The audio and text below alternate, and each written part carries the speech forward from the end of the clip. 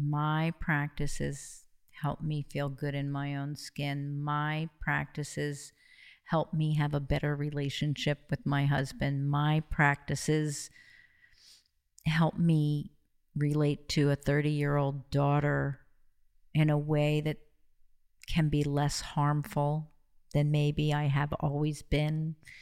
My practices help me to get over a hump of hurt a lot faster than they did when I was younger.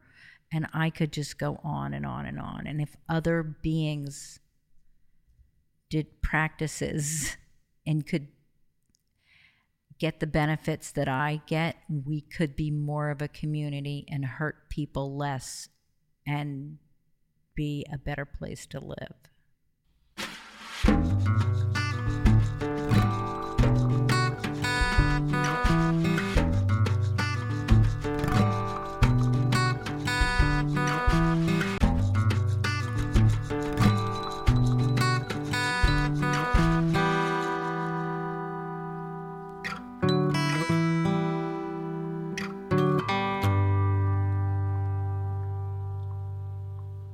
Hi, everyone.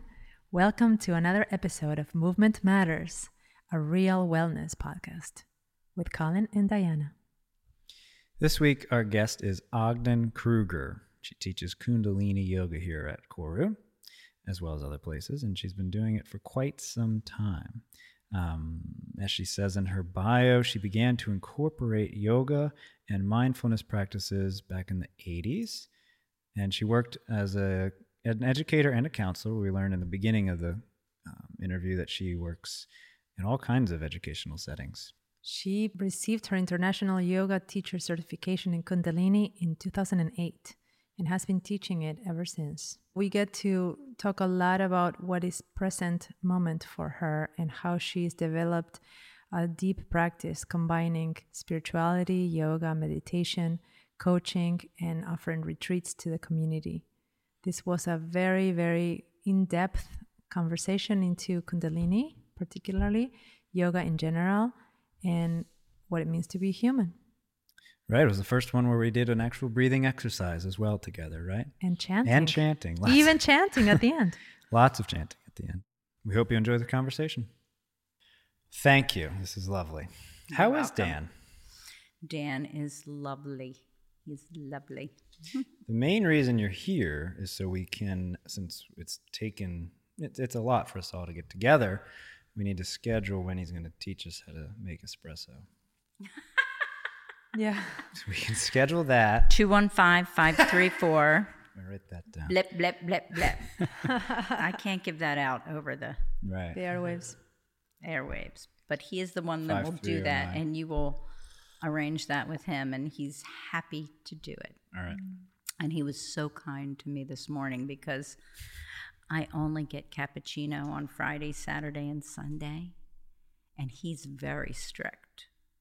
But he made me some this morning. Thank you, Dan. That's why I couldn't have any more coffee today, because I had two. So sweet. Why do you only get it those days? Partly because I thought it was healthier for me. I started it. I thought it was healthier because I used to put sugar in it. I don't put sugar in it anymore because I stopped sugar. But I think even though I know that good things happen to dairy when it's steamed, like the bonding agents separate and it doesn't have the same mucus effect, I still felt like I shouldn't do it every day.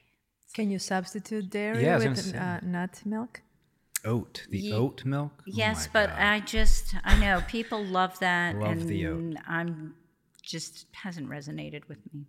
I just am used to what I like. The flavor. And I'm happy with what I like, so. I went to Early Bird on Sunday. You were supposed to be with us. Their coffee is so strong, too strong for me. You're up near me. You're like right next door. Well, you were invited, and we had a little bro time, and we walked from PA into Frenchtown to Early Bird and got the lavender latte oat milk. I don't know how you wouldn't want that every day. I get the matcha latte there. I could probably do that with the oat milk. I could try it. Yeah. That could be an experiment. It wasn't too strong though. It seemed right. So that's a haunt of mine, you know. Coffee. Not on purpose. No, Frenchtown, because I taught there for 20 years. Well, counseled, so to speak. What's the difference? Well, as a teacher, you're in a classroom all day and you have a lesson plan and you've got 44 minutes and you got to get a beginning and a middle and an end, and then you test everybody at the end. I, on the other hand, saw whoever I wanted, whenever I wanted, in my little office space or in my group room, and played games and talked and did yoga and taught kids how to breathe, and I was not in a classroom. As a counselor, you called it. Yes, I was a counselor. In But when I first said it, I said I was a teacher. Yes, public education okay. for 30 years. Holy 30. moly. I was just at that last school for 20. Wow. Yeah. In Frenchtown. Which school is in Frenchtown? Delaware Valley Regional High School. Oh. Okay. Did you know she was a high school counselor? I knew you were a counselor. I didn't know for so long and in high school context. So yeah, it's good to know information. Long before that, I had spent some time in an elementary school and some time in a college. But Which ones? I was at Lammerville Elementary, and I was at a place in West Deptford, New Jersey, and in Lawrenceville. Okay. Those times I was working on a state grant, so they moved me around. And my very first 5 years kind of into the business was at Mercer County Community College, which is where I met Dan, who I hired to work for me, which is how we met. What did you hire In him 1981. Dan's a smart little guy in many very ways. smart. And I actually hired him to tutor people in calculus and electrical engineering, which he did. Okay. Which, believe it or not, is how I ended up falling in love with Kundalini Yoga. I thought you were going to say that. I need to hear about that. It's at the top of my list. Because Dan became the tutor of Maharishi Sinkar Khalsa when he was studying to become a chiropractor. Back in that might have been 81 or 82. I'd have to check in with him as to when that was. It was... So Dan was tutoring Maharishi K. Sinkar Khalsa. Sinkar Khalsa. And he was studying to become a chiropractor, the Maharishi. Maharishi was studying to become a calculator.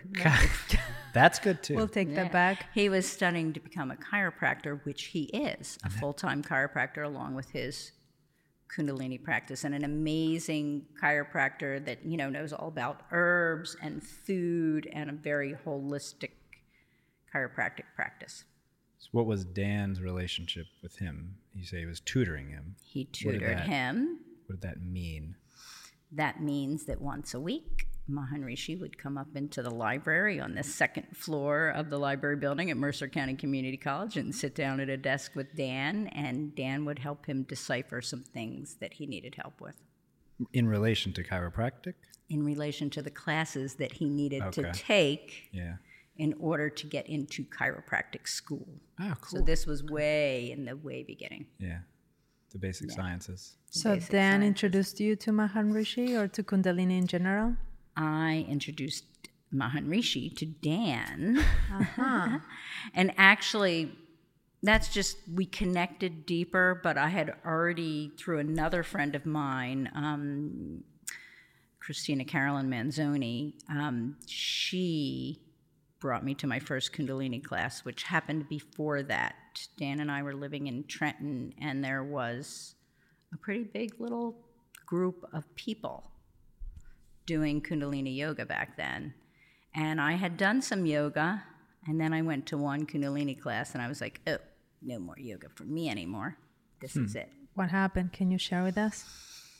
And this is in the 80s, early 80s? Yeah, early 80s. Okay. 83 might have been, 83 is what I'm going to say. My years might not be exact, but I think my first class was 83. I had taken yoga classes a number of different places and done a number of different things. And I was like, oh, okay. That's how I felt when I walked out. Okay. And then my first Kundalini class, I just was a different person the second I walked out. I was calmer. I was more relaxed. My body resonated more with what happened. So it's interesting because some Hatha or Vinyasa people think Kundalini is really hard, and I think Vinyasa is really hard. And you don't do headstands or handstands, and you don't balance on a finger in Kundalini. You are like, you're pumping it with your breath and your movement and your mind. Everything is involved. You have a mantra. You do the mantra from the second you walk in to the second you leave. So already you're shutting the door to whatever is outside. Then you do breathing, which is from here as opposed to up here, which you're pointing at your lower abdomen. Yes, as instead opposed of the to top that chest. Yeah, as opposed to this what they call this victorious uprising breath. So Kundalini is always down there. That resonated with my body. That felt better to me. I was able to breathe better. So what did you call it again? It's victorious uprising breath is what the Hatha people call it. And is it okay to translate that as shorter or shallower? Because I'm not Hatha, this could be incorrect, but it's like this hollow breath that comes from your throat, and you're actually supposed to make a sort of a noise with it as you exhale. What they call it Ujjayi? Exactly. Okay. Ujjayi breath. Ocean, and many Ujjayi. people translate that as this kind of victorious uprising breath. Many Hatha people translate it as that, and books that I've read. So back, you were saying before I asked to correct that or clarify that word. So you had asked me why I fell in love with Kundalini, basically. And I just felt everything change in my body, and I also felt very deeply accepted. Accepted. Put a pin on that one. It was something that I never felt in any other class that I had attended before that time. And I also felt, which I think is a lot more alive everywhere now, but I really felt a much deeper sense of community than any other people I had practiced with. At the end of those classes, in the very beginning, there was always this like little circle. And we'd close the class and nobody would leave, and there would be this circle, and there would just be conversation, and people would connect, and you kind of got to know everybody you were practicing with, even if it was a different person each class.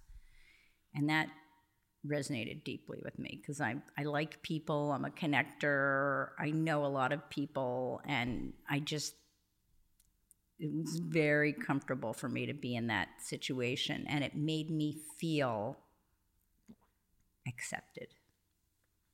That's what I can say. How's that for an answer? It's a great one. I love it, and it made me think about, I would say that something triggered some acceptance of yourself in that context, because I don't believe that you can feel accepted in a group unless you feel some sort of likeness to yourself, right? Can you feel at ease, feel taken in by the external, reflects a little bit of that ease and internal acceptance, the way that I experience it. And sometimes when you don't fit and you don't fit and you don't fit and you feel rejected and you feel like I don't belong, well, it's also maybe reflecting some internal disturbance in there. So somewhat it lines up, doesn't it? The same thing happened to me in Feldenkrais. I walked out of the first class and I was transformed and I was at home. This is why I think there are a lot of similarities between what I do and what you folks do, especially in the Feldenkrais.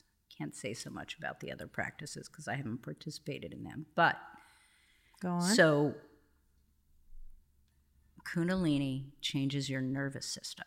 That's what it does. It's a yoga. I like to say it's inside out yoga. It's not about a beautiful, perfect posture. It is not about looking like your teacher in downward facing dog, where your heels are on the floor and your palms are on the floor and your fingers are spread and everything is in this like perfect alignment. Whatever your body looks like, that's not so important in Kundalini. What's important that your glands sync up, that your nervous system gets regulated the right way, that things flow, that the pituitary, which is your master gland, speaks to the other glands.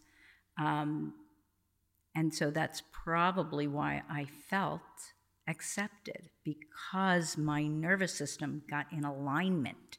So my inside already felt better. So therefore I felt better about me. So I was better able to connect with who was around me. For me. So I speak only for me, because everybody resonates with whatever is good for them. This really worked for me. And I can see what you're saying. You go to Feldenkrais, and one of the things they're doing is trying to have your body move the way it innately is supposed to move and fall into place the way it is. Well, that's what Kundalini is doing to your glandular system and your nervous system. What Feldenkrais, I don't know how you would put that into words, is doing. Mm-hmm. For 100% in agreement. It's a sense of arriving to yourself. Yes. Right? It's like saying, oh, I'm home, I'm okay, everything is perfect. Yes, it might not be the same as the person lying right next to me. That's why the person in the front, the teacher, so on, is, which, Feldenkrais made it clear that we're not teachers. We are creating conditions for learning, right? And that we don't demonstrate. So the task is to shut down a little bit of the external, meaning the running mind, by paying attention to the internal. So you shift the attention inwards, which brings you back home, and then you just notice what's there, and notice that it's changing and evolving as in as short as 5 minutes. Something's changed just because you bring your attention to them. But yeah, it comes with a load of acceptance. At least the way I like to share it with people: kindness and acceptance towards what is, versus wishing that it was different, or you had a different body, or you had a different level of flexibility, or anything. Just having the attention there, putting the question there, shifts the, right? When you observe something, you change it, right? So just the mere fact of you paying attention to yourself, to your breathing, like you said, or this focus out of the shopping list and into the mantra, right? Something you said resonated with me slightly in a different way, because you said that you don't demonstrate. And I don't want to say that I do or I don't demonstrate. Many Kundalini teachers do not practice with the class. I happen to, partly because it's a little bit of ego, because I want to feel what they're feeling. But as a teacher, you're trained that you're just a vessel. You're just channeling the stuff. I didn't create Kundalini yoga. I love it, I understand it, and I get great joy in sharing it. But I'm not the instructor, I'm the vessel, because somebody else brought this down to the universe. And in the United States, a man named Yogi Bhajan, who was also a scientist, brought it here. And he completely saw from a scientific mind what Kundalini does for your body, mind, soul, the whole thing together. So it's just interesting to know. I don't know if Mahan Rishi is listening. I don't know what he would say to me, because he has been my teacher for many years. If he knew I practiced. And I have a training coming up with him in October and in November, because it just goes like everything. There's always more levels of training. But every once in a while I'll see him he starts to do something like if you are up in the air and you're flapping your hands like this and you have to do it for 20 minutes, like he'll giggle and he'll like just come out there and help you, because after 20 minutes of doing this, you can kind of freak out a little bit. And so he'll come up there, I guess, sort of as a person to encourage you, to help you, to know that you can just keep going and you can keep your arms at this height. And do you mean he comes during your practice? No, like he's in front of the class leading the practice and giving us something to do, and we're all out here, but he's just sitting there, and you can see him sort of giggling sometimes or looking at you, and it's those big, amazing eyes he has, and you're just still here like this, just going, and he can see you like knowing you want to drop your arms. Right. So just to clarify, because I have taken your class, and maybe people listening don't know what you're necessarily demonstrating right now. During Kundalini, you hold certain positions over a period of time, and you maintain that with the breath, say 3 minutes to begin with, right? So you may have your arms extended to the side and you're shaking your hands right now, or you have them, my favorite, which is up in the air Ego with your thumbs up. Eradicator. I love that It's one. called Ego Eradicator. That does so much good for me. Yeah, I love it. But then after a minute or two, your arms begin to get a little shaky because you're holding up against gravity, plus you're breathing. So every time you start a Kundalini class, you like put your palms in front of your heart, you press into your sternum, you drop your chin, you focus at your third eye, which is where that pituitary is, and make all this action happen up top with your dopamine and your serotonin. And you do this beautiful mantra that you tune into, but so it forces you to bow to your own heart, and your heart to rise up to your third eye. And it's about recognizing your own wisdom. It's about closing the outside out and coming in and really working on your true self to grow, to become a better you, to resonate at a higher level. And you're tuning in, Om Namo Gurudev Namo, you're tuning in to honor yourself, to honor the practice, to honor the time you spend, to honor the name of all the people in history that have brought this stuff down to you to have this. And I had a rough day yesterday, and I was chitty-chatting with the students about my rough day, which I was upset because I felt like I saw this materialisticness within myself that I didn't like. So I was upset about what happened to me. Then I was upset like, oh man, I'm upset about something like this. And somebody else outside had a stroke, and somebody had a horrible bike accident, and like they can't move. And I'm worried about something as ridiculous as this. And I sat down and we tuned in, and thank God, because I could let it go. And I carried it for probably 3 or 4 hours around before I got here. And that's why I practice with my students when they're here, because it's so beneficial for me. And I know you're asking me questions, but I was going to ask you both, what resonates for me is practice.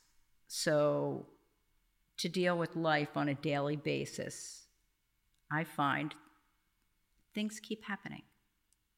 Things keep happening every day. Things change. People get in accidents. People die. People come in and out of your lives. There's miscommunication. If I didn't have this practice, I'm not sure how I would be with that. And I just wonder, is it an ice bath? Is it an ice bath 3 times a week? Is it exercise? Do you need that? Is this what we're doing here at Koru? Is this, is that what keeping you being able to kind of be in the present moment and to not have your DNA kind of blow up, to not have your nervous system get out of whack? So I think I understood the question. I know I understood the question. I think any offering you choose to deliberately present to people in the context of whether it's teaching, coaching, facilitating, counseling, etc. It's all a reflection of what you understand works for you in that given moment. That moment can be a span of a week, 3 months, a year, 10 years, 20 years, whatever that moment is, but it's what seems to be working for you.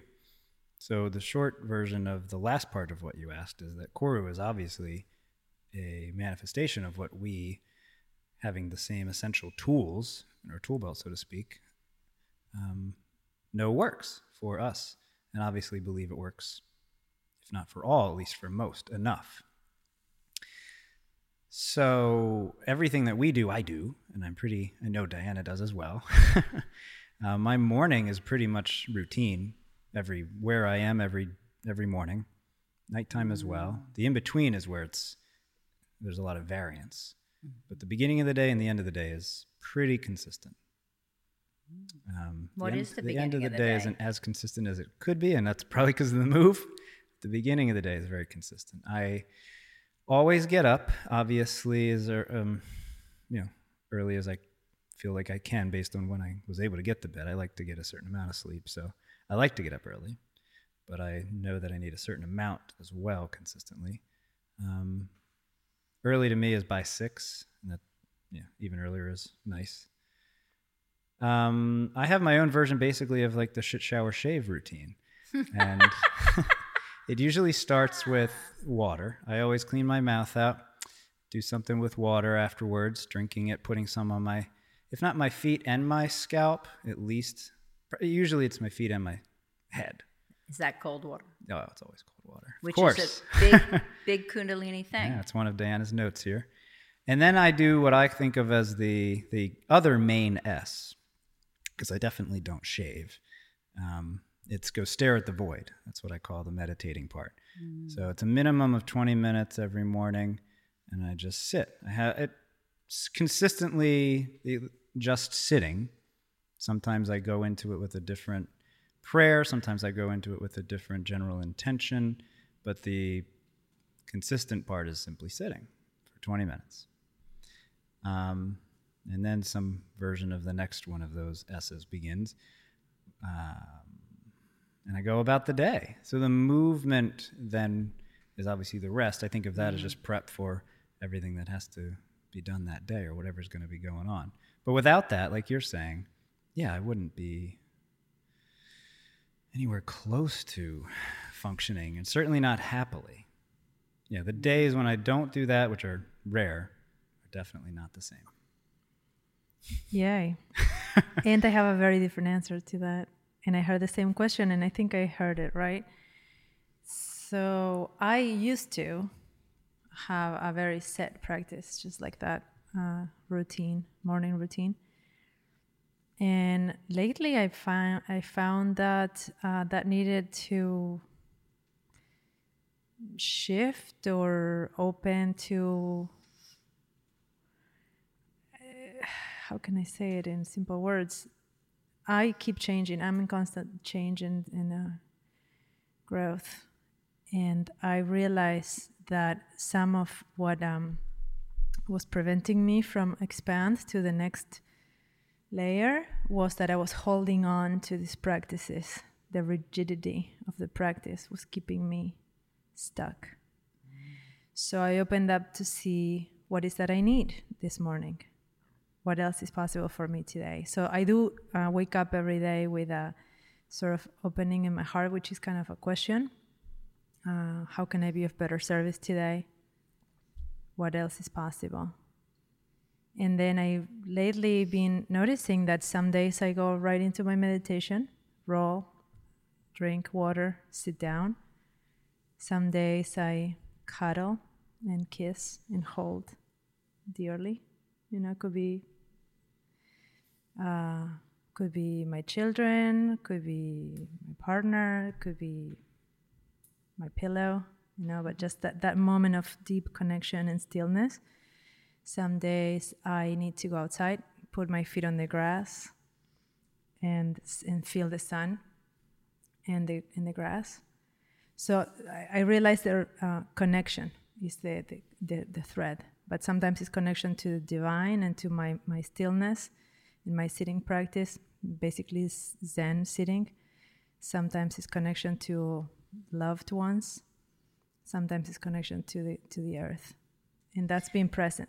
But it is a practice. It is a practice. It's an open practice of connection. That is what it is. Yeah. Everything that you said is a practice of mindfulness. Everything that you said you were entering with that is what you're going to give yourself. And that is a practice. And that is mindfulness. So really different ways you're doing the same as us. The same thing. Except that I've noticed that I had an idea, a fixed idea of how that should look like. Mm-hmm. And that's been really like shifting for me lately. You're making me laugh because one time Dan and I were in this amazing place and doing our meditation.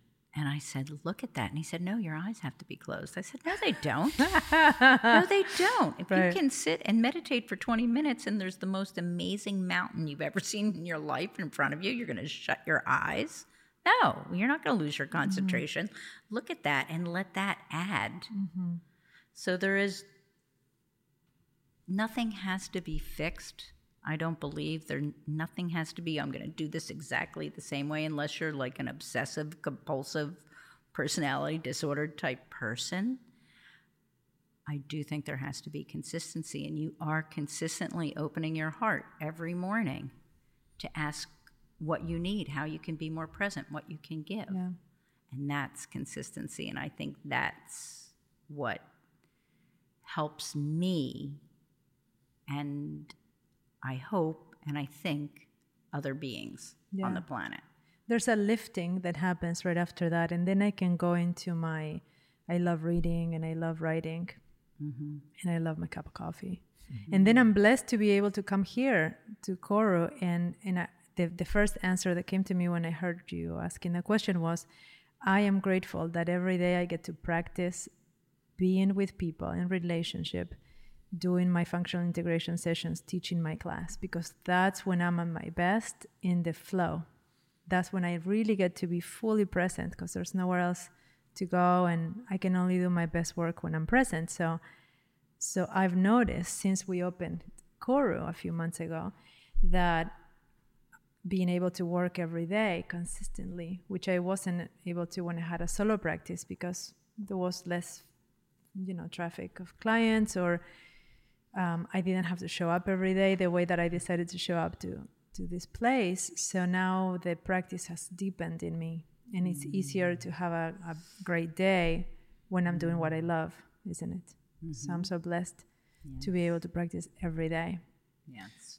Yeah, and highlighting one other component, maybe the most important one of what you said, which is acknowledging that whatever you're doing, it's about connection. The essential need is connecting, which is the essence of obviously everything we're talking about and doing, whether it's Kundalini yoga or some other kind of yoga, or awareness through movement, or an ice bath, which we will get to more directly because we know it relates. I know for myself especially, it's definitely amped up with the last 8 months owning Koru here with what we've been doing. I need to give myself that time because I get in my head. My head is just like a whirlwind. Like the second I wake up, I'm ready. It's all about the focus and reading. Focus right on that. For me, it's how I can focus right. But it's not the same every time. That's true. It used to be, I did TM for a while, and I still think of myself as doing it. I know my mantra. You can ask me, I'll tell you. But I'm not attached to it being that way. I've been introduced to a new prayer that I've just started using in the beginning, and I find that really nice. So letting it unfold and be malleable is not only good for you to be doing, but necessary for anyone to be doing.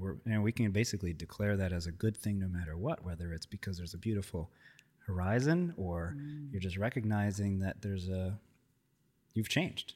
Yeah. It needs to grow. That's life. Thinking we need to do the same thing every day is, talk about Kundalini yoga being inside out yoga, seeing why that's a pattern, why that's an idea even, that we need to do the same thing every day, that is definitely that is a tricky idea. And dare I say, a dangerous one. So I appreciate that. But yes, like Ogden said, it's all connection. Yeah, so there's a difference between practice, which is this infinite series of, this infinite process that we are in different areas. There's also a routine, which is for some people what they need to really ground and focus the energy. And there's a difference between that and rituals, which is for me what we're talking about. Yeah, that your ritual is your practice, and it changes, and it's not always the same. It's not a routine in the sense that it's always square, always triangular. It shifts. But we can see throughout history that a lot of creative people, a lot of, not to mention religious people, had these rituals. Yeah, this way to move your intention in a certain direction with that consecutive, constant rhythm. So the rhythm, the ritual, I think it helps us. It helps us as children to grow and develop.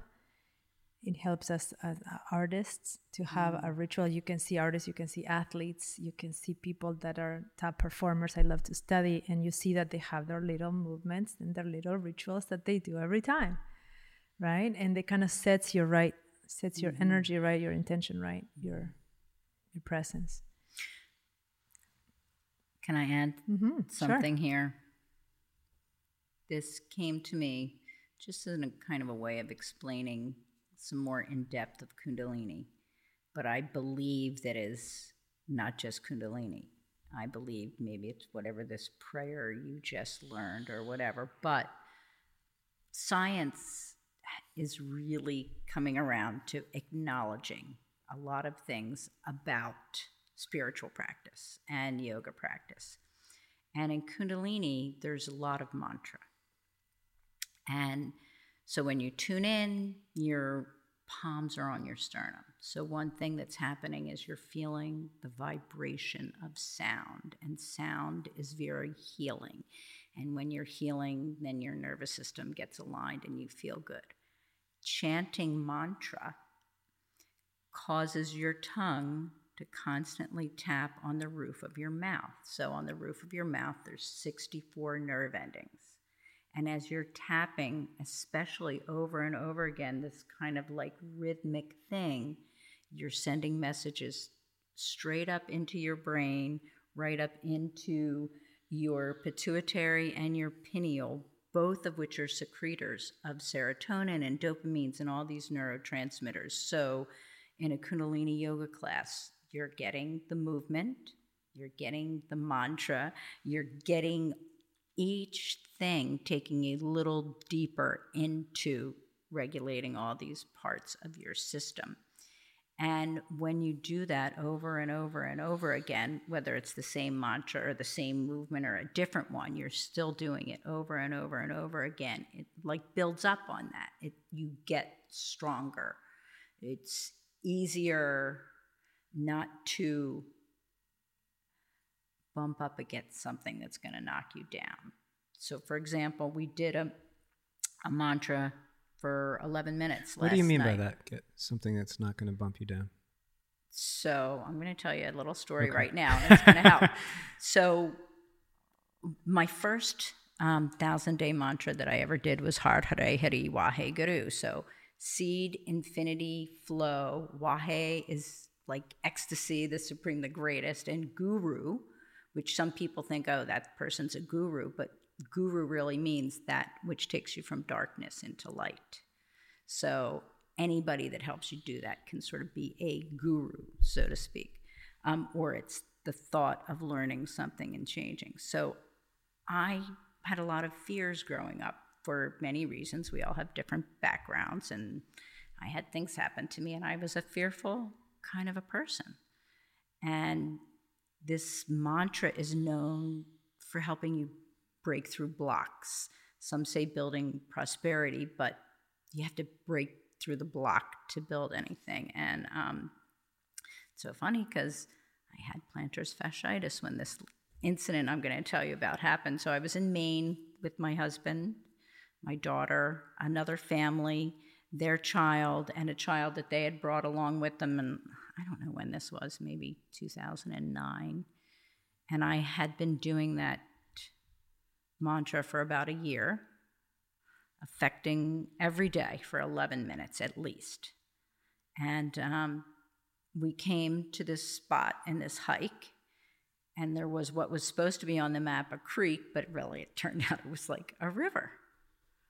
And so everybody's gung-ho, and I'm like, this is the end for Ogden. She goes no further.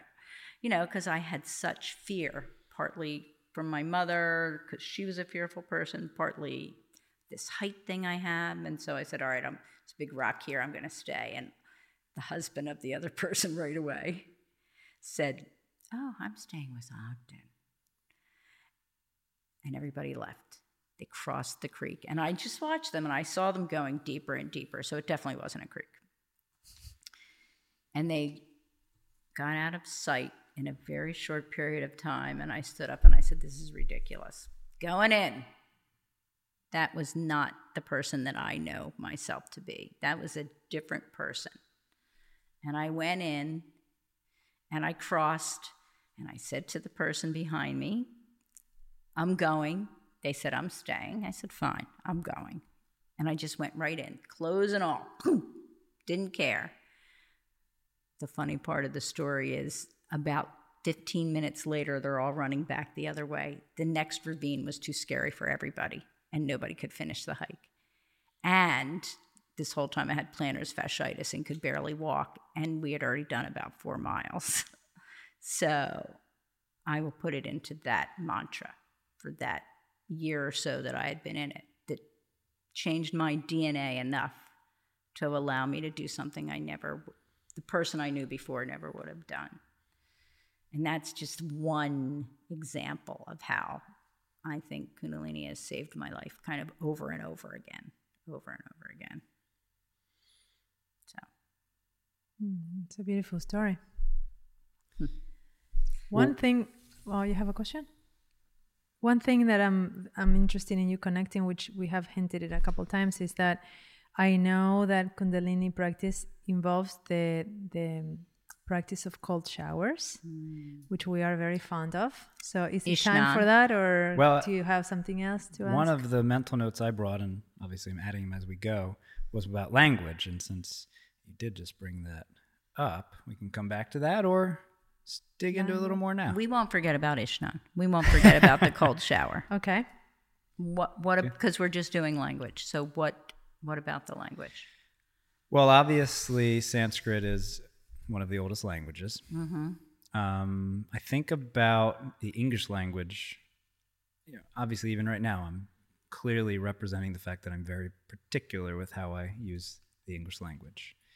And the why for me is because, to me, the language is, if not the most, it's certainly one of the most powerful tools we have for creating our own, reality, of course. Specifically, as you've been saying, from the inside out. And I really think the English language can be pretty damaging to our perspective in the specific sense of that ego, and perhaps reinforcing ego too much. Obviously we need some, but is it towards excess? And Sanskrit, obviously, I think part of the idea with Sanskrit is certainly not specific, doesn't necessarily relate to the English language specifically in that way, but I get the impression that Sanskrit, the understanding of Sanskrit is that it affects your sense of self totally differently, certainly not reinforcing ego. Well, it affects your nervous system, that is for sure. And Kundalini actually uses Gurmukh, which is like a variation of Sanskrit. Okay. But it's very, very similar, and some of the words specified a Gurmukh are very certainly similar. Om is there, obviously. Mm-hmm. But this Om is different from the AUM Om of other yoga. Similar but different. Oh, all right. I want to hear the difference, but I also just wanted to put out that specific question of whether, of course, anybody, all four of us, Joe's here, have thoughts on that idea of the English language as perhaps tilting us, pushing us excessively towards. I have a different thought. You understood the question. I do. I Go do for it. think I understand the question. And I think it's the presenter of the English language and not the language itself. So I am often thrown off track by what somebody says to me. And then I love to go back to this thing that Yogi Bhajan talked about a lot, is that if you can look at what the other person is presenting to you and saying to you as a reflection of how they feel about themselves, then you don't need to take that on. So I think the language itself doesn't hold all the energy, but it's the person that takes that language and how they use it with other beings that can create all kinds of.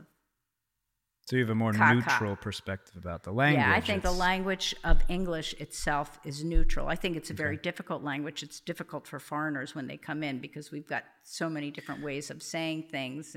But specifically of a neutral perspective on the possibility that I'm proposing that it more often than not unintentionally affects our nervous system. Yes, by how it's presented to us. Okay. That's how I see it. Sure. Well, it's probably both. That's really where I ultimately land. Hence, I still use the language. Right. I just try to use it poetically. So I don't know what part of the English language holds the energy. I know the person that uses it has a lot of energy, and it's put out as energy.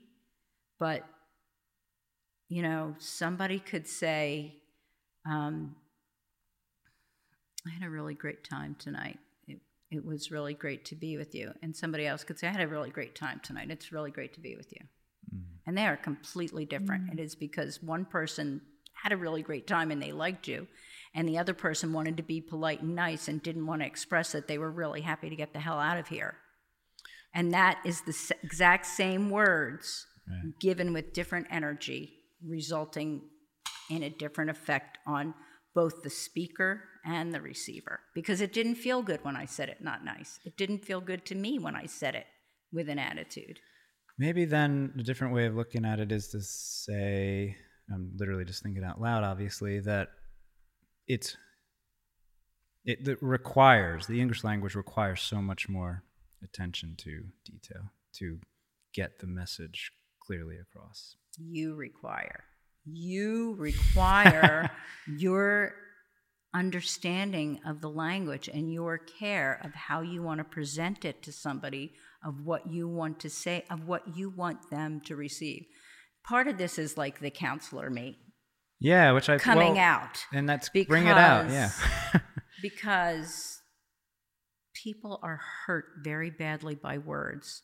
Yeah. But they're not hurt by the words. They're hurt by the giver of the words and how they're treated by the giver of the words and how they've received the meaning of those words. It's not the words. It's who gave it to them and how they gave it them. But that's their interpretation. That's not the fault of the word. That is what they perceived it to mean. And believe it or not, 90% of the time, people don't speak what they truly mean. And that's where that's where they haven't learned the command of language, or they haven't learned how to use their voice in a way that's safe. Right. So you would generally just say, which I think I pretty much agree with, that it's more about us than the tool. And yes. That being said, though, I do wonder why it seems like you said, 90%, which it seems fair. There's a whole cycle. You can read about Johari's window. That's the whole. I mean, you may have even that might stick in your head a little bit, but it's like this whole part of language. And is it worth describing? Well, I mean, that's what that was all about. That we say a lot of things. Mm-hmm. But it may only be 5 words needed to say what we mean.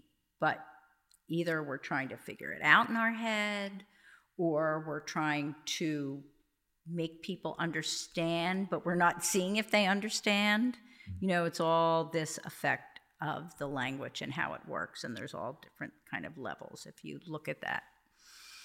So I realized that part of what it's really, I'm having an aha moment as I listen to you right now, because I realized that speed has a lot to do with it.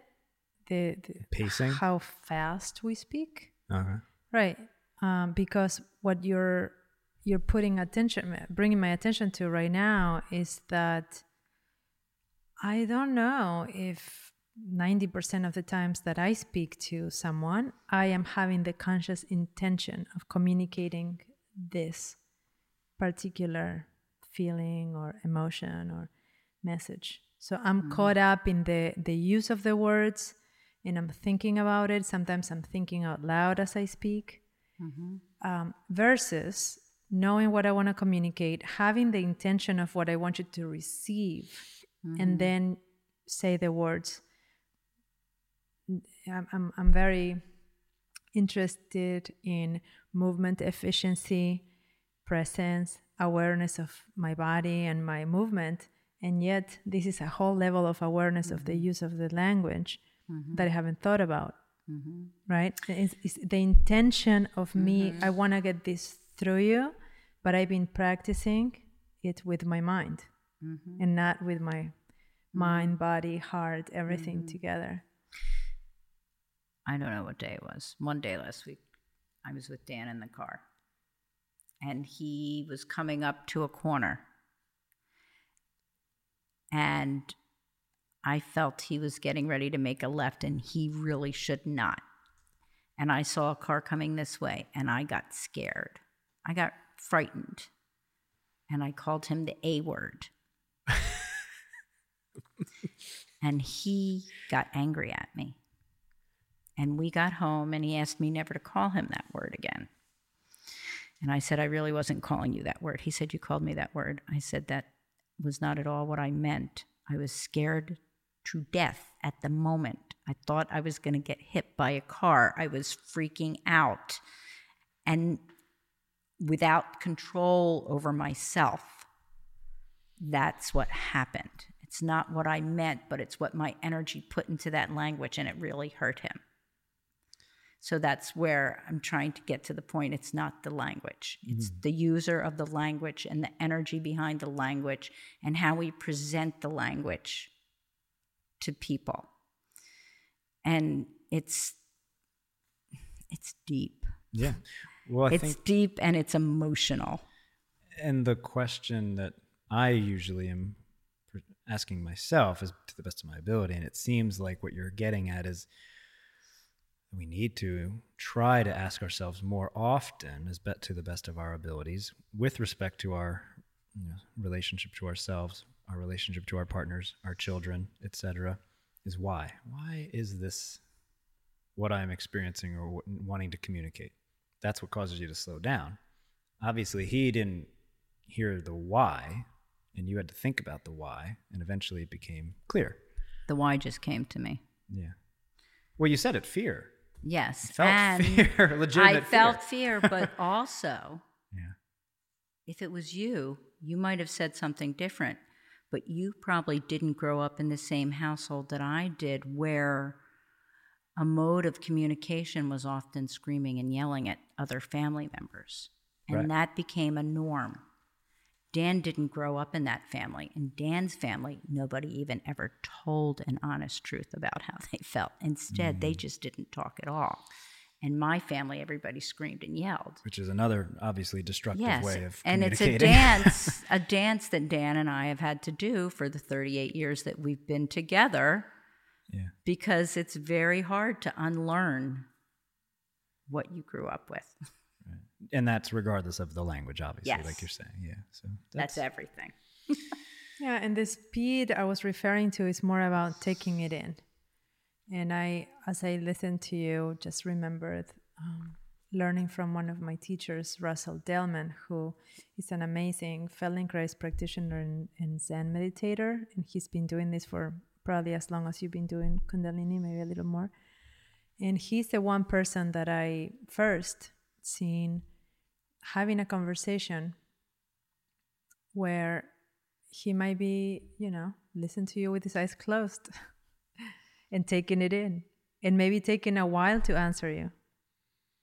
And then he will answer you. And before he talks to, like in a group setting, right, in a workshop setting, retreat setting, he will say, I'm going to answer you, and please check in with yourself and see if this sounds right to you. So even before he answers you, he's giving you permission to be, maybe I'm completely off with what I'm going to say. I love that. So there's so much process. There's so much time. There's so much space in a conversation with him to receive, to really listen, to take it in, to see if it fits with you or not. And then to answer, not from a place of reaction or I need to answer right away because my head is going so fast. But I can quiet down the head, get it through the heart, through my belly, my legs, and then I can speak it back. And this, wow, a conversation may take hours, but what a different kind of conversation, and it's in the English language. Yeah, I get it. I didn't want to get rid of the language anyway. It'd be really hard for me to, stay in the world if we. It's becoming the master. I mean, for me at least, because I'm not a native, I realize it's a master language where pretty much all over the world these days you could communicate. Sure. So let's embrace it and see how to use it. I love that. Well, one tool you really hit there is remaining open to the possibility that you don't, in the probability, more accurately, that you don't know. So just continue to remember that more often than not. Hence, you continue to clarify. So, but that hour long or hours of exploring one particular thing, obviously there's a lot of fruit there that touches on everything and more, just like electricity going. And isn't it really interesting how some people just can't stand it if there's no language? Sure. Stillness and quiet, yeah. There's so much. So it's an interesting topic that could be discussed for hours. Right. Well, knowing obviously that I was assuming Sanskrit, but what is it called? Gurmukh. Gurmukh. G-U-R. Knowing how important chanting is, and like you just hit, I pray, and I very deliberately pray, and it's in the English language. Of course, I wanted to. That was one of the things that I knew we would get into. So should we all go jump in a cold shower? Well, I've already done. Yeah, always. Let's do it. I got my dose this morning. But sure. So when are you going to do a cold shower? Well, I do cold showers at home. The ice bath. And yes, I do cold showers at home, and they're very safe. I do it at my own risk. And I do this. Prescription. And I do right? this. And yes. Part of Kundalini Yoga. Yes, it is. And how does that come about? What is the basics of it?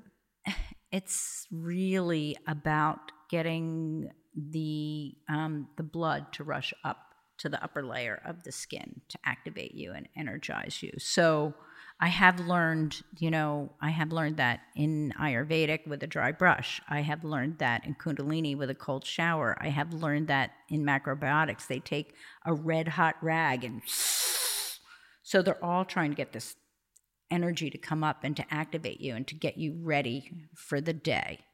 I'm not saying that the cold shower isn't the best way or it is the best way, but it is a way to wake up, to send the energy of your blood out to the outer of your skin and to get you into your body and to feel yourself and to be alive. Is there a specific breath to it in the Kundalini practice of the cold showers?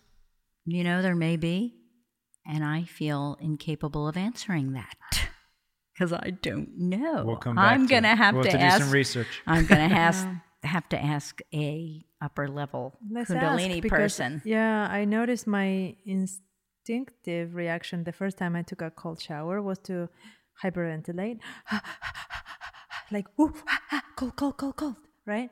But then knowing what I know from little bit of Wim Hof and the XPT breathing and just thinking about it, I realized if I quiet down and slow down the breath, so replace that almost reflexive with really slow through the nose, mouth, that cold was a lot more tolerable, even for the cold showers. So, big difference. I will look into that. I was just thinking I'd be wanting to do breath of fire while I was doing it, and that I might try that. What is breath of fire? Breath of fire is a rapid rhythmic breath through your nose that pumps the blood really fast into Can you your make a little heart. bit? Yes. Your belly automatically is Only vibrating back and forth, and on the exhale, it's pushing in, like it's pushing everything up, and it makes the blood flow really fast. And if your blood is flowing really fast, then when something ice cold is going to hit you, it's not going to hurt as much because you're a little more activated. Okay, I'll play with that. Yeah. Yeah. It's a fun I one. love Breath of Fire. Kabbalah One of my Bhakti. favorites. Yes, which is a little different. Oh, it is. They're not exactly the same. Jeez Louise, all these subtle distinctions. I love them. Keeps you alert, keeps you awake. Yeah. What's the difference? One is thought more they like were the bellows. One is more like bellows, the Kabbalah Bhakti, and you're not trained to. So I'm going to stand up a minute. Uh-huh. So in Breath of Fire, That's the G. in Breath of Fire, you're actually constantly pumping your belly. So it's not just this. So in true Breath of Fire, it's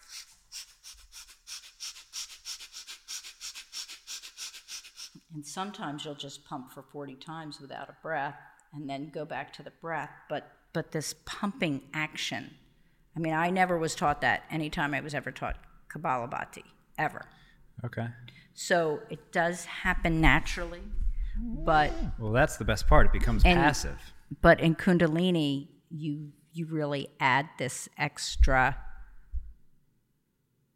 pushing. Okay. And I could be off on that, but that's my understanding. Sounds great. Either So- way. For what it's worth, I studied Hatha Yoga. I don't know if we've ever even talked about that. No. I lived at an ashram for a little bit. I learned Kabbalah Bhakti and Anuloma Viloma. Those were the two main ones, and Kriya breath. But Right. I love the passivity and the exhale, or excuse me, the inhale becomes passive when I've done it, such that you literally don't even have to. When I've taught it to people, the focus is figuring out how to let the air just come right back in passively, and the exhale is the only part that has the effort. And you can pace it, go really slowly or really quickly, and that was the context back studying specific classical Hatha Yoga back in an ashram. And either way, it's still good. It doesn't matter. Oh, yeah, it obviously. doesn't matter. And it's obviously Breath of similar Fire enough. is never slow. Never Breath of slow, Fire okay. is never, ever slow, ever. It's always... But, Right off the but the inhale is more passive because you're pumping your belly on the exhale. I mean, literally, if you worked on the pump and you could get it really fast, you could see exactly how the inhale is not as important as the exhale. Right. There's a allowing But- with the inhale. Yes, but it's very, very fast. Plus, it cleans your nose like nothing else, right? Yeah. All kinds of things it get cleans out a of there. lot. It's known as a detoxifier. It's a breath to detoxify, and it's always in a kriya in the area of when you're trying to release things. And there are some classes, which I haven't taught one in a while, but I think now I'll look for one where you literally do Breath of Fire during the entire class. So you will be doing it for an hour or so, and you will be like, woof, Well, the when other it's term, over. yeah, and I'm guessing Joe has a thought on it, but skull shining breath, isn't that the same name, or is that different as well? Another answer. Another question I can't respond to. Well, I've always thought they were all the same. That's why I'm asking, because No, I want to clarify for myself. No, they're not the same. Okay. And there are so many breaths. Yes. There are so many breaths. And I'm just having a mental fart about this one really cleansing breath that I'm going to teach you. And maybe after I teach you the name of it, it's a really detoxifying breath. And I just want to see if you can all feel it. Okay. So you inhale through an extended curled tongue and you exhale through your nose. So let's just try 4 or 5 breaths and then I'm going to talk to you about it. Oh, I can't do that. I can't do that with my tongue. Yes, you can.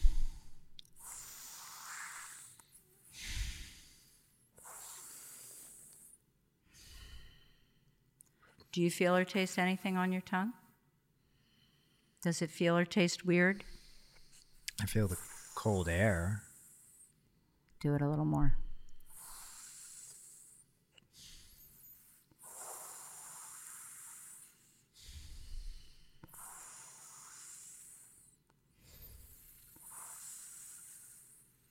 I know I like it. Okay, so it's a really detoxifying breath.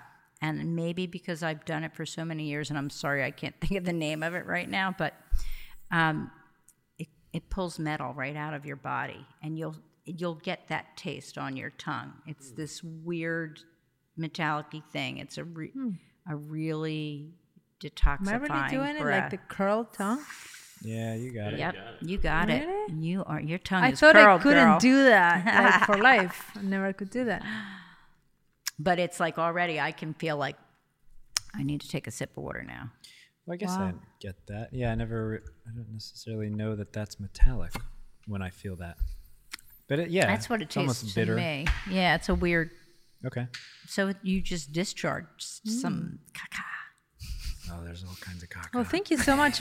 Also, because we love the breath, and we have never taken a moment to breathe together to these mics. It's the first time we just breathe into the. Yeah, we just talked a lot about it. Yeah, we talk about it. We love it. But we never stop to breathe together. I have a little app on my phone. Watch reminds me about 10 times a day to stop for 60 seconds and do the 5-second breath, which is an amazing breath. 5-second inhale, 5-second exhale.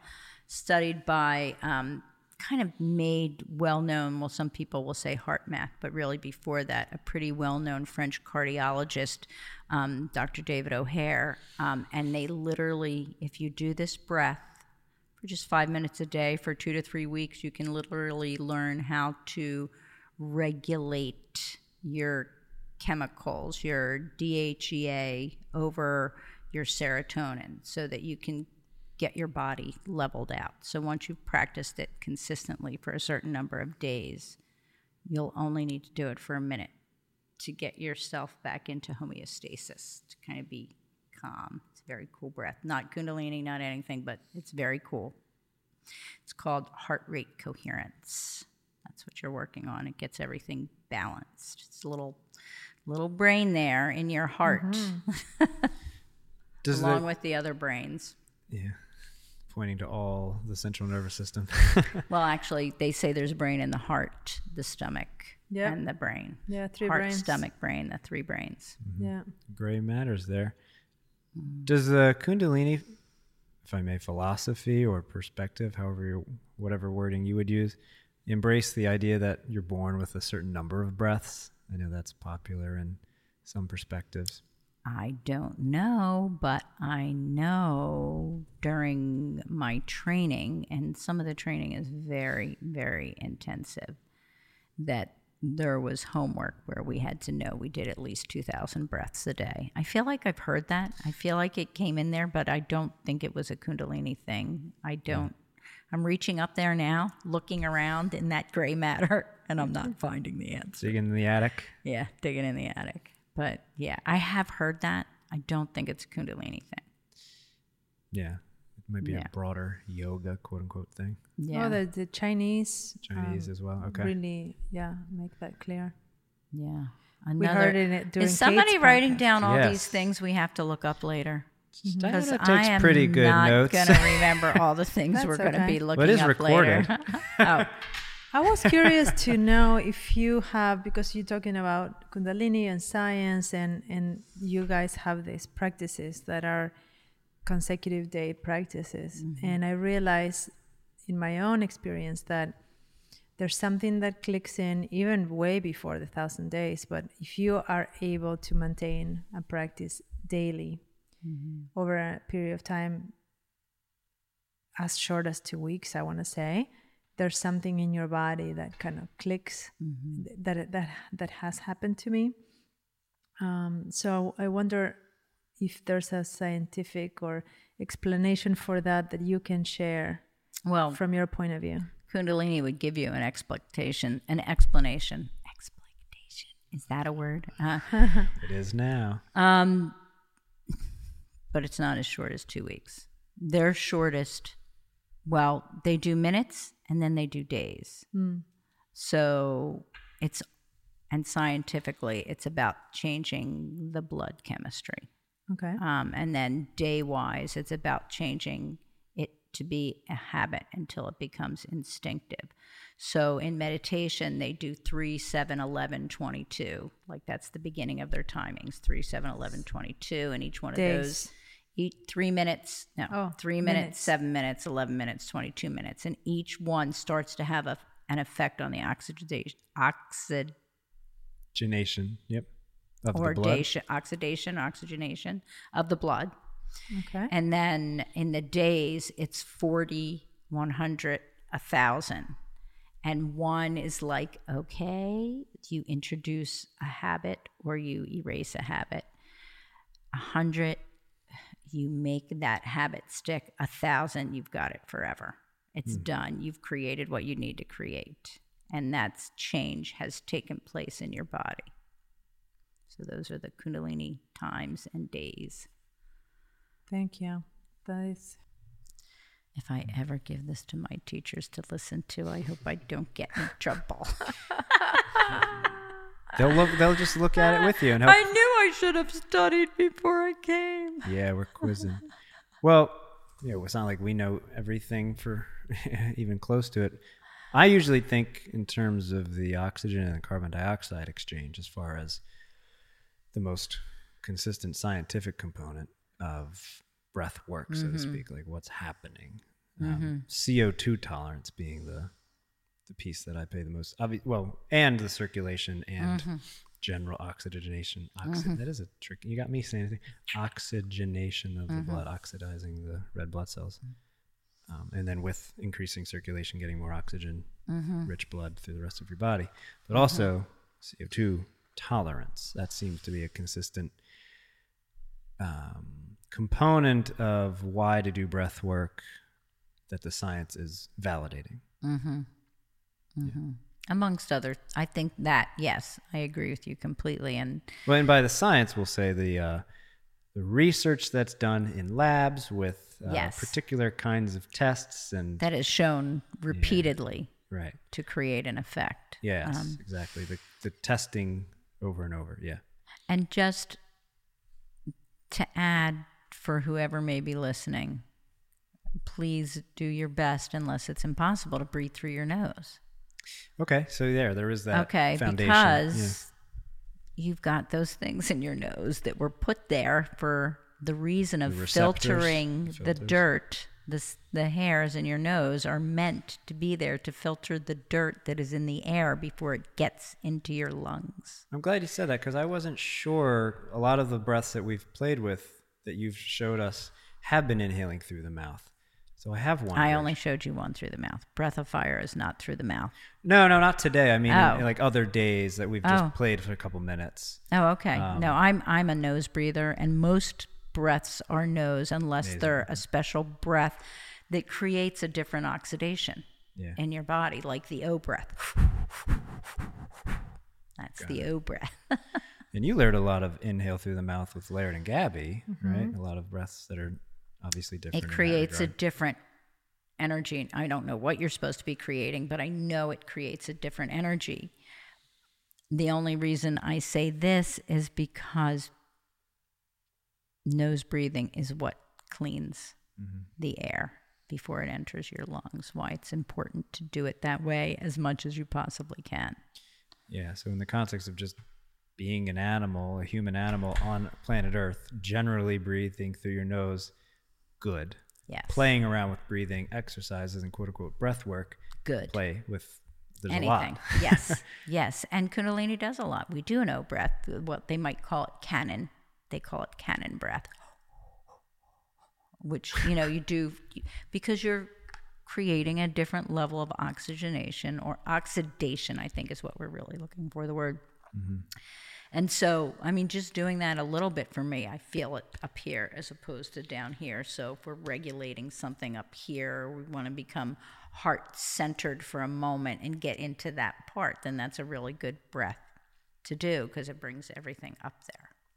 What I'm also picking up is on the variability of it and the diversity of it, and the being able to observe. Are you stuck in this one breath all day, or can you play with it? Can you become versatile at how do you breathe, and send it in different directions and have it activate different parts of your body? Because that makes a lot of sense. Yes, it does. It's like your breath. It's like meditation.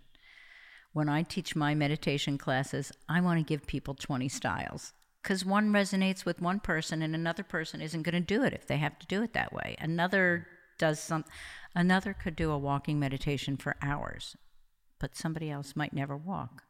Another could do chanting, and another person thinks, that's religious and horrible. I'm not going to do that's weird. You know what I mean? So there's so many tools we have, so many breaths, so many different things.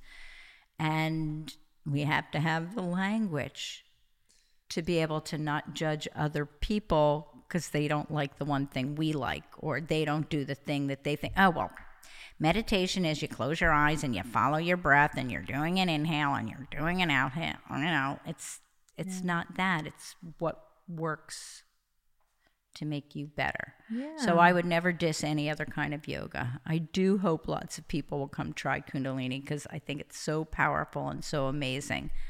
But that might not be the vehicle for someone. Well, in that diversity, I feel that we really connect and emulate nature. Because if you look at nature, look at those plants over there. No two leaves are the same.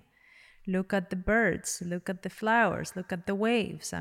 No two raindrops, no two snowflakes. There's, this need to have it all perfectly square, like the houses we build and the cities and the grids, is not nature. It's human needing to control and make it predictable and easy to navigate. But nature is constant movement, constant change, and it's very diverse.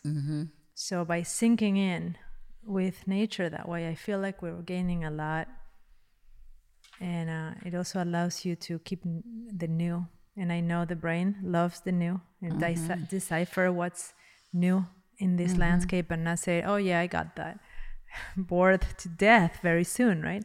But when you have to keep learning something and keep figuring it out, you stay alive, you stay growing. So I love that. Just slightly switching, but still within the Kundalini realm, my last item on the list is this 4:30 a.m. magic number. What's up with that?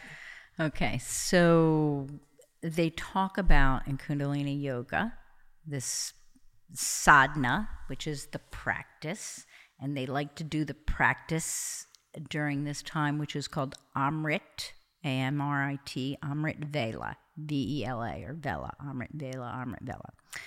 And that is a time when the angle of the sun and the moon are 60 degrees from the earth, and there's supposed to be a lot of energy at that time. And it's like, somewhere between 3:30, 3:45, and 6 o'clock in the morning. And that's why many people will practice sadhana at that time, because of what's happening energetically in the atmosphere that even adds empowerment and strength to their practice. So there is a window between 3:30? 3:30 and 6:30 about. And it's specific to astronomy. Yes, it's scientific. Yeah. Is that the same idea or idea as what might be referred to as sattvic hours and rajasic hours and tamasic hours? Well, they're energies within your body. Is it a different concept? Because I remember sattvic hours, so to speak. I don't know. Okay. I mean, we learn about sattva, tattva, and all that kind of stuff, but I never ever related that to Amrit Vela or the time of the day. So does that mean that you would go to bed? Because this sounds like a human Go to bed when the circadian sun rhythm, goes down. right? There, you may say that your circadian rhythm may guide you to. There's a cycle like more or less ends at 3:30, 3 a.m., and then a new one begins. Right. So what time do you have to go to bed to get up at 3:30 and get your 8 hours? Help me with the math. Well, I can't speak for other people. I can only speak for myself. I It'd be think that would 7:30. be a great question to ask Mahan Rishi what time he gets up, because he always looks awake when I see him at those morning sadhanas. And so does his wife. She doesn't look as awake as him. But, you know, this morning I got up at 4:30. I don't always get up that early, but I had a better sleep, and I was asleep by 10:30. So I had like a 7-hour span of sleep, and that works for me. Sometimes 6 hours works for me. But I will say two things, and it doesn't always work easily for me to get up for morning sadhana, but every time I have ever done it in my life, something magical has happened. So when I go to Yardley for it, where they have one once a month, I always see the most amazing things on my drive because it's still dark. So I see a lot of foxes, and, you know, it's just like this whole universe we didn't know about. So, you know, there's something powerful about that time because they're all out there doing their thing, and you see their eyes and you see them run across the road. And I'm like, they're all up. I'll get my act together and get better at this. You know, I have been known to fall asleep every once in a while at morning sadhana.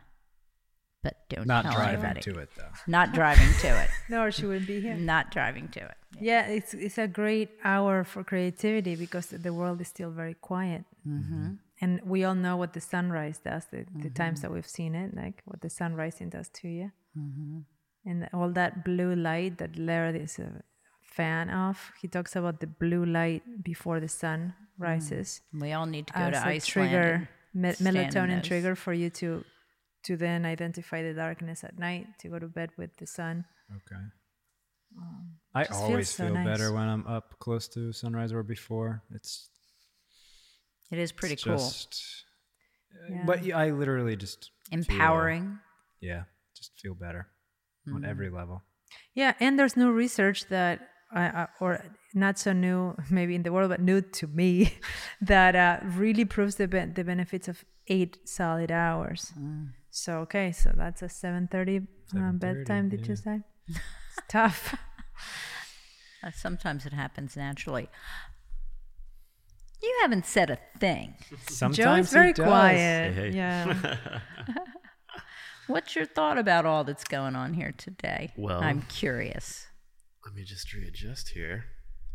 I trained my cat to hit the doorknob at 5:30 in the morning. So my little black cat and I wake up together, and I meditate around 5:40, and it's still dark and it's beautiful, and I live in the woods and get to see the deer and the fawns and everything right in my backyard. And it's cool to do like a 20-minute meditation and see from 5:40 to 6 o'clock, like the very, different light that happens between that time. And I've been doing cold showers by candlelight in the mornings. And that's just like a great way to slowly ease into my day. Still like be in that blanket of like darkness sort of, but slowly ease into it being bright outside, not hitting the lights right away and giving myself a cold blast, So Do you end the day with candlelight too?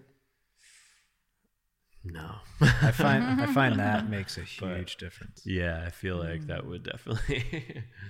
Yeah. Even Last night I ended the night with my computer, which I normally do not do. Well, yeah, but you didn't. Well, was it in bed? No. Well, then you did something in between. Yeah, I just turned off the light right away and Yeah. like just got my, just my internal state out of the world of bright lights and numbers and stuff. Speaking of numbers, and your home sounds like a fairy tale where we should all be living. Yeah. Joe just turned 30 Oh yeah. over the weekend. Happy birthday, Joe. Thank you. Which day? Which numeric day? The 10th. Nice. Yeah. I'm a Leo with a Gemini rising. Okay. That's Patrick's 36th birthday today, FYI. If you feel like saying happy birthday to him. Happy birthday, birthday, Patrick. I don't know who Patrick My is, brother, but my older brother. happy Yeah. birthday, Patrick. He's our I'm web. starting to Coding feel our- really old. Coding our new sitting website. here. Thank you, He's our web guy. Patrick. Well, I didn't want to say it earlier, but I wasn't even born yet when you were in Trenton. Obviously, Joe wasn't either. I was almost 5. Yeah. There you go. In 1983, I got the big. I was I got the big one more than the Beatles song coming on. Yeah, soon. Is Dan Mm-hmm. gonna sing it? One more. Oh, we're gonna have it. It's gonna be a wingding. There's gonna be a lot of singing. Yeah. Oh wait, no, I And was a lot of almost 10. I dancing. take it back. I was 7, right? I was trying born to 1975. check- I was thinking My of your math is math. so off. You were 10. I was almost 10. You I were was 10 when I was. You were born in when? 1975.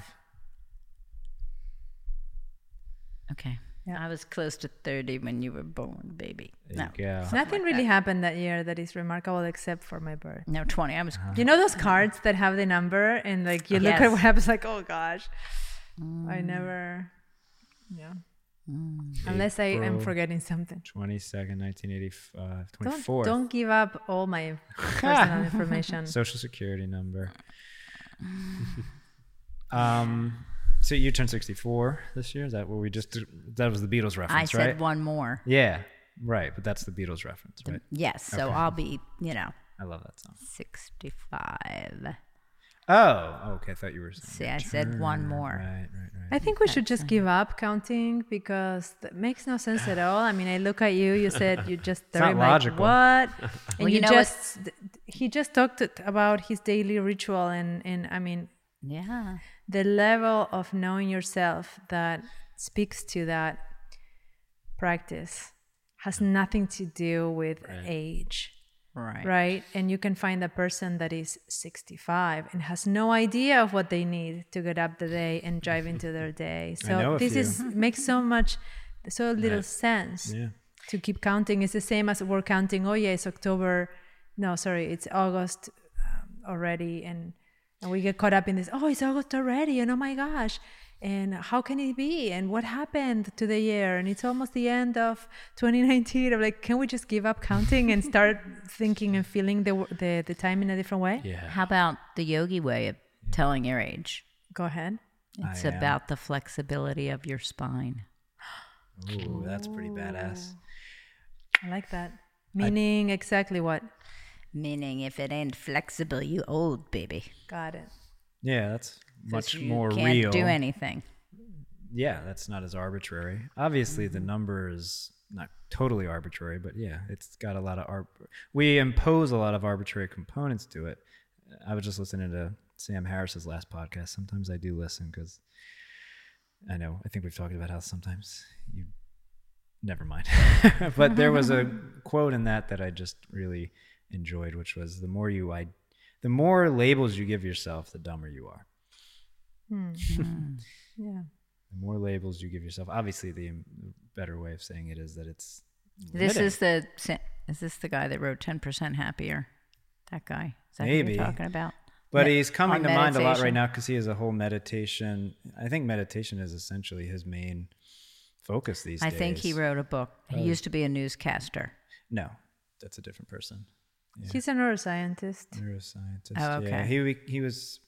he broke out when he wrote a book called The End of Faith. He's definitely got an interesting idea Oh, about okay. atheism and God. But regardless of that, I was just thinking about that quote from yesterday about how the more labels you give yourself actually limits your identity. And you know what you give labels with? Words. Word language, yes. Yeah, well, the prayer that I am is rooted in the I am, if you will, the teaching that I'm embracing a bit more. Yeah, that prayer I mentioned is. What is that prayer? I can go get it. I'll get it before we leave, and I'll say it. It's on my phone, which is in another room. Okay. Only if you can sing your mantra. Oh. Would you? Okay. Not to impose, not to demand, but just say, Okay. oh, wouldn't it be nice to share our prayers in that mantra that I sang Will with you you? do it with me? I'll do it with That's you a if Beach I Boys can. song, not a Beatles song. Okay. And also interested in hearing why do you close Kundalini with this song that everybody insists on. And I just like that. I knew that song way before I knew it was related to Kundalini at all. The song always brought me peace. And I knew the version by Snatam Kaur, however you say that. And It's a tough name. Beautiful, beautiful melody. And always felt very centered after I heard the song. And then when everybody in the world sings that song at the end of Kundalini practice, I'm like, oh, duh. No wonder, right? It feels so freaking good. So just thinking about sounds and prayers and sharing Let's that. do them at the end. We still got some Okay. time. We'll do them at the end? All of them? Whenever. Just a request. Didn't mean to say, only if you do this. It's just so funny that you say that, because I had this like big plan to come in and let us not start the podcast until we tuned in. But I didn't get it out. So we kind of did it. Kind of. Sort of. And then We were tuned in. and I have this thought about at the end, we can do May the Longtime Sun, but there's this one other thing I'll add at the end that I always do after the Longtime Sun. Okay. Yeah. Let's do it at the All end. these practices are great. And by the way, just to share, we had a yoga meeting recently here at Koru with our other yoga teacher. And you proposed that we held ourselves in a way for about 3 minutes, which included some radiance and holding your heart. And we've been doing that more and more. We used to do it at the beginning of our creation meetings, always just tuning in, taking our time to arrive. And I'm not going to say it's unseen in the business world to begin a business meeting with let's all like hold space together and be silent and be present. I'm sure many people do it. It's not so much heard of or talked about, and you don't see it in business books or podcasts or people talking about best practices. And I find it very, very useful. And to begin or end a meeting, it doesn't have to be spiritual. You don't have to set an intention there, but you kind of do. Well, anyway, it just clicked in that the guy I was thinking about's name is Dan Harris. And Dan Harris recently wrote a book. I think he's on his second book, but he recently wrote a book called 10% Happier. And he worked for ABC News, and his life was a little messed up. And, on that last page or next to the last page, he's walking down the hall, and Diane Sawyer says to him, why did you do this? Why are you doing this? He said, I'm 10% happier. And it was about his figuring out how to get meditation in his life, whether it was worth it, and the different types of things that he tried over the period of a year, I think, including going on a 10-day silent retreat and such. And he studied the science of it, but was more about the somatics of it and how he felt as a being. And that's what I think all of our practices and what we're all here for is that somatic, like, let me just feel good inside. Let me just feel more in my body, more safe, more whole, more better. Yeah, feel, even just let me feel whatever is there to be felt, because I can feel sad and I can feel anxious, but at least tune into what am I feeling, can I accept it, say hello to it, and just let it move through me, because it's not permanent.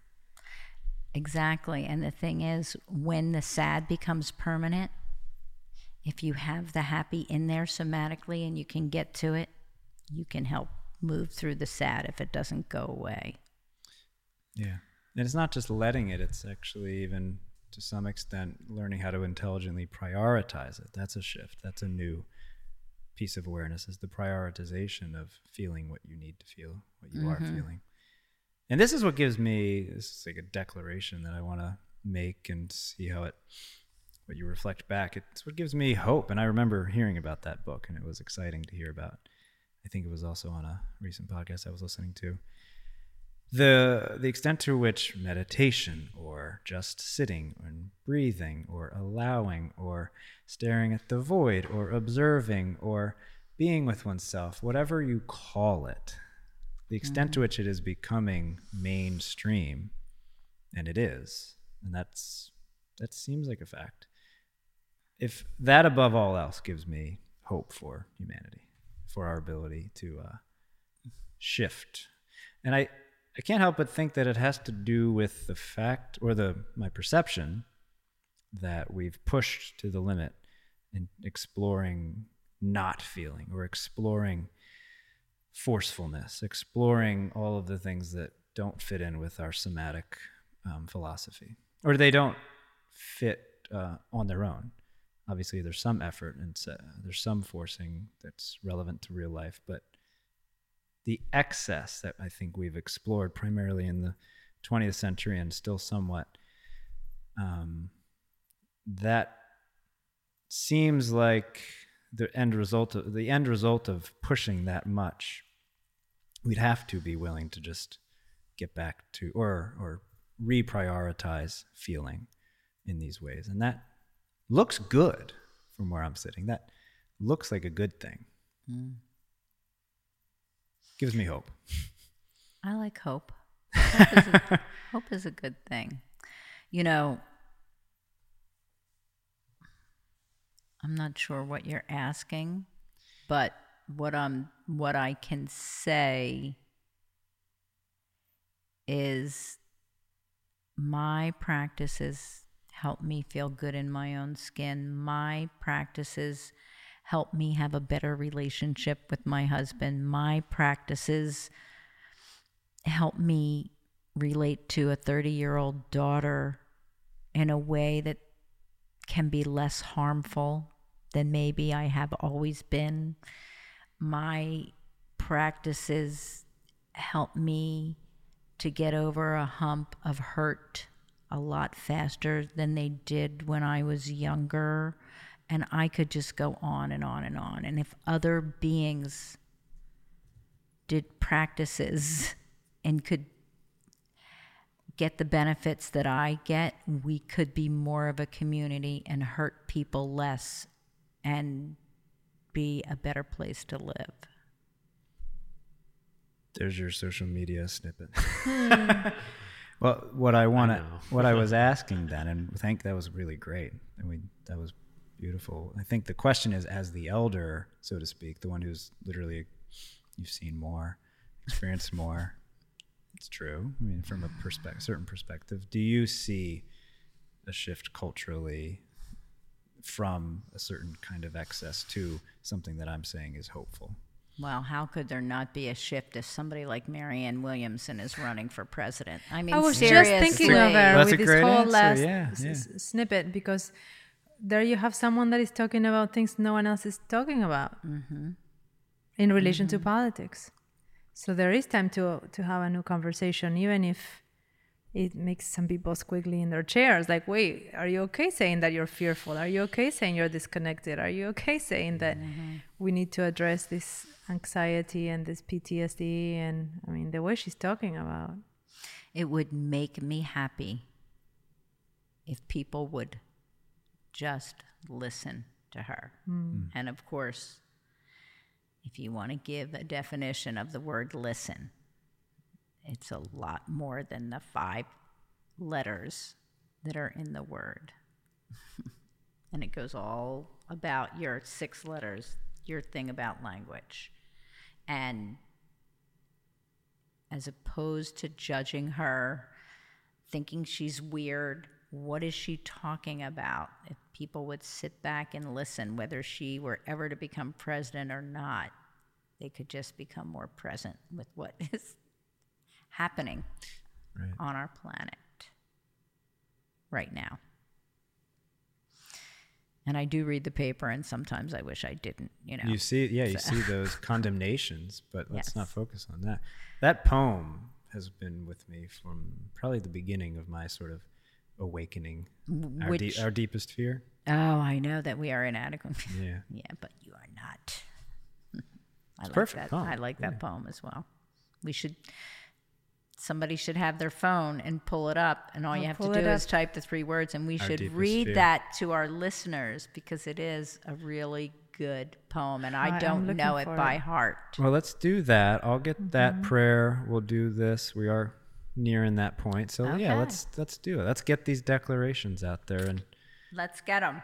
yeah, Got it. Here's the poem. thank you. And that Great. yeah. So you want to read the poem? Yes, definitely. Do you want to read it yourself? Here it is. You don't want to read it? I'm happy to read it. You don't Oh, want to please read it. You brought it up. Okay. Our deepest fear is not that we are inadequate. Our deepest fear is that we are powerful beyond measure. It is our light, not our darkness, that most frightens us. Guru, right in there. There's a longer Light and version dark. though. There's more. Let's get the longer one. Okay, I'll Okay. get you the longer one. I got it, I think. I'm quicker than a wink. That looked cool because it looked like it was written on an old scribe. That was It cool. is, yeah, that's it. Or on an old scroll. Now except this is President Nelson Mandela. Well, he read it apparently. Our deepest fear is not that we are inadequate. Our deepest fear is that we are powerful beyond measure. It is our light, not our darkness, that most frightens us. We ask ourselves, who am I to be brilliant, gorgeous, talented, and fabulous? Actually, who are you not to be? You are a child of God. Your playing small doesn't serve the world. There's nothing enlightened about shrinking so that other people won't feel insecure around you. We were born to manifest the glory of God that is within us. It's not just in some of us, it's in everyone. And as we let our own light shine, we unconsciously give other people permission to do the same. As we are liberated from our own fears, our presence automatically liberates others. Said President Nelson Mandela in 1994, his inaugural speech.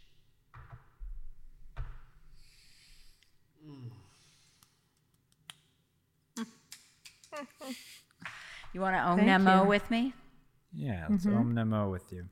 So Om Namo, Namo is the name of Om. It's like I bow to the presence of Om Namo.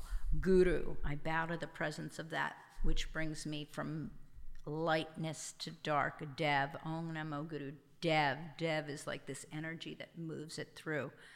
Bowing again to that name, Om Namo Guru Dev Namo. Lifting your heart to your head to your heart, connecting to your own wisdom, bringing yourself into this divine space of practice, honoring everybody that brought this down to you and your ability to participate in it. So take a nice, long, deep breath. Om Namo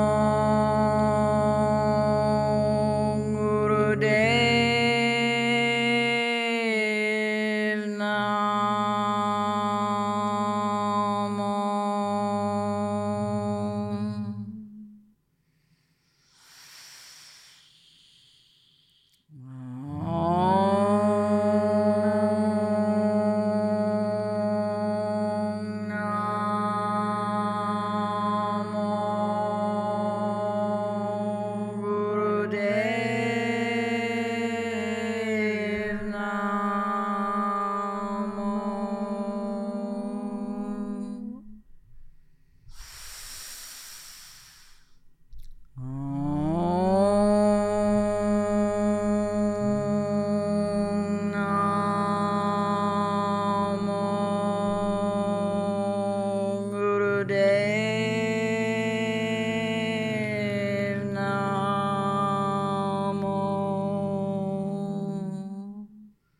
Take a big deep inhale.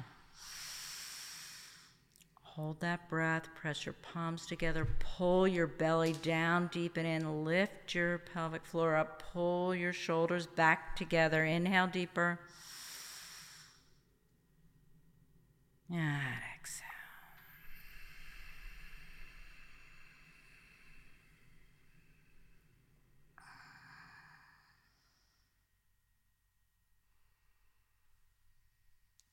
So, your shadow and your light. When you bring your palms together at your heart, you're accepting all parts of yourself. You pull your shadow and your light in together. Press it in. You allow yourself to be who you are and to continue to grow and to be better each day at who you are. To find this ultimate wisdom that really resides within you already. It's all there. And you just keep working to find it and get better at it. Easier to find it. Thank you. You're welcome. I love that chant. And Sat Nam. When That's what it is, right? Sat Nam is truth. Sat is truth. In Sanskrit, Satya. In Kundalini, Sat. Gurmukh, Sat. Truth. And Nam is identity. So that is what's known as the Bij, B-I-J mantra in Kundalini. It's the mantra that every inhale, you think the sound Sat.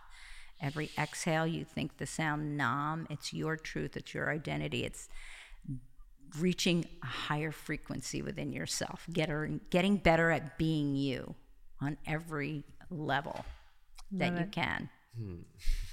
Love it. Satnam. Satnam. And then when you kind of have had a great day and a great practice and it's Waheguru, like supreme ecstasy, like I'm getting out of the darkness, the light is coming in. Waheguru. And that's part of the chant that we did last night for 11 minutes, Har Hare Hari Waheguru, which is the wonderful, wonderful mantra. Very powerful. Gotta say, practice it sometime for 40 days and see what happens. I don't know where we are at in this, but I really, really, really, we didn't hear your poem, and I really like to close out with this really long Sat. Yeah, I'll get it after. Nam. My phone's in another room. I'll get it after. Yeah. So if we're closing, unless you have anything else to say, I want us to chant just one time a really long Sat and a very brief Nam. And I ask you to bring your palms together at your heart and see if you can feel the effect of this during the practice. So big, long, deep inhale. Nam.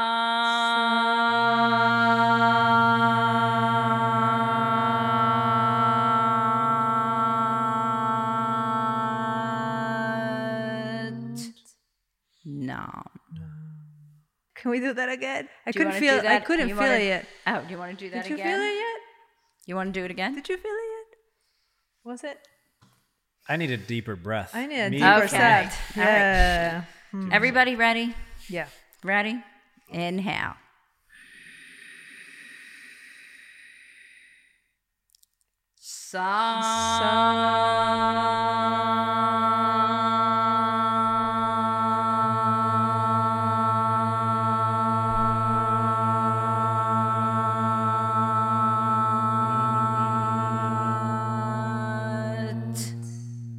Nam. Peace to all, love to all, and light to all. Thank you so much. There's, just for the record, so much that I still would like to ask you. So we'll keep talking after the mics are off. Okay. But I know it's time to wrap up. It's been a deep, present, and much loving conversation. So thank you so much for bringing it all in, sharing with us. Thank you. Yourself. Thank you. Thank you for allowing my little nervous quirks, mispronounced words, etc. It was a pleasure to be here. and to be asked. And just so Was people know, very nice. when can they come to join you in your beautiful Kundalini practice here at Koru? Well, for the next 2 weeks, Wednesdays at 6:15, and I'm hoping after that, Tuesdays at 6:15 p.m. that is. So, but check the Koru website. It will always be there. Great. Do you teach any other classes or have any other classes in the horizon besides the Kundalini? Here or elsewhere? Here. Oh, well, I really want to do my 4-week meditation class where I teach many different styles. People seem to really enjoy that class. So it just meets an hour a week for 4 weeks, and there's a lot of homework in between, and we get to chat. And I would love to do I do a 2.5-hour intro / immersion into Kundalini, which a lot of people really like. So we don't just chant Om Namo. I really talk to you about why we chant it, what it means, how it resonates, the power of it, etc. And then with the Mul mantra, which is Ad Gare Name, Jagad Gare Name, Sat Gare Name, Sri Guru Deve Name, which is a pretty powerful and important protective mantra. And we pick a Kriya that is not too long and not too short. And I go over the systems of the body, like the glandular systems that Kundalini is trying to get at. So the circulatory, the nervous, et cetera, the excretory, all of them. We talk about them. And during each one, a couple of asanas that are good for that. So it's a program I like to do, and people seem to enjoy it. It's not too long and it's not too short. So it's like about 2.5 hours. And we get to do at least an 11-minute chant in there. So you get to see what that feels like. Great. So tune in to our website. We'll be offering that soon in the next few months, for sure. Can people find you anywhere online? Are you into that kind of stuff? I do have a website. Go on. OgdenKruger.com. That is How unusual. OGDN. Can you spell it for us? OgdenKruger.com. Plus some beautiful postings on Instagram that I see frequently. Lots of yummy, delicious I do Instagram, food, and I do have 2 inspiration. Facebook pages, an Ogden Kruger and a Yoga Ogden. So, Love it. but Yoga Den, is that your little... Yoga Den is kind of what I call my business because my name's in the middle of there. Huh.